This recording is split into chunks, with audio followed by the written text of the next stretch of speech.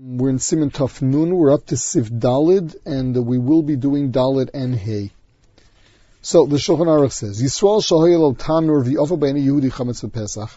A Jew owns an oven. A non-Jew comes in on Pesach, uses it to bake chametz in, whether with or without permission. Afilu mos asel b'kabel b'scharo.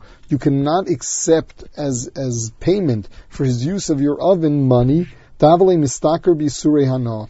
Because it's considered doing business with Isurei Hanavim, Kibel Kfar Hamos, Mutal Anispen. But if you already have the money, you're allowed to make use of it. Now, many Achronim, the Mishnah says, hold that this is an Isur D'Rabbanan, of just taking profit from Isurei Hana. And the Makilim would hold that what we're talking about is dafke in a case where the general minhag was that people would pay with loaves of bread. So it's as if you're kona those loaves of bread and the money you're getting is in place of the loaves of bread. Now, what makes this more severe than the previous sifim is the fact that over here the oven is owned solely by a Jew. There is no partnership whatsoever.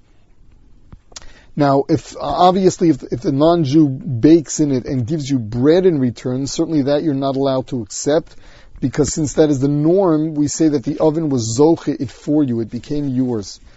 Sif Hey, v'yesh mi shemater lasker tanur le'en Yehudi amanas she'efer bo matzah.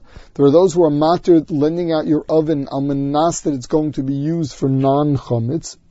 V'im yefa bo chametz ein zakik lo. If he then goes ahead and uses it for chametz, you have nothing to do with it. There's no isser in renting an apartment to a non-Jew, even though he brings chametz in on Pesach. Now, in a case where you gain nothing from the fact that the non-Jew baked in it, the halachi, for example, that he pays a certain amount every month to be able to use your oven. The halachi is that you're not considered getting hana, because even if it would sit idly, he would be paying you for it. Nevertheless, and in such a case, you must nevertheless tell him that you don't want him using it for chametz. Because if you tell him to use it for chametz, it's as if you rented it out for the sake of him using it for chametz. The same thing with regard to the apartment. While the Ramah said that you're allowed to rent your apartment out to a non-Jew even though he uses the apartment with chametz, that's only if you don't tell him straight out, or he doesn't tell you straight out that it's being used for the sake of storing chametz. Because otherwise you're doing business with Isurei Hana.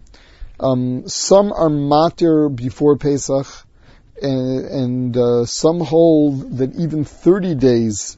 Some are matir if it's right before. Some hold that it's got to be only within 30 days of Pesach.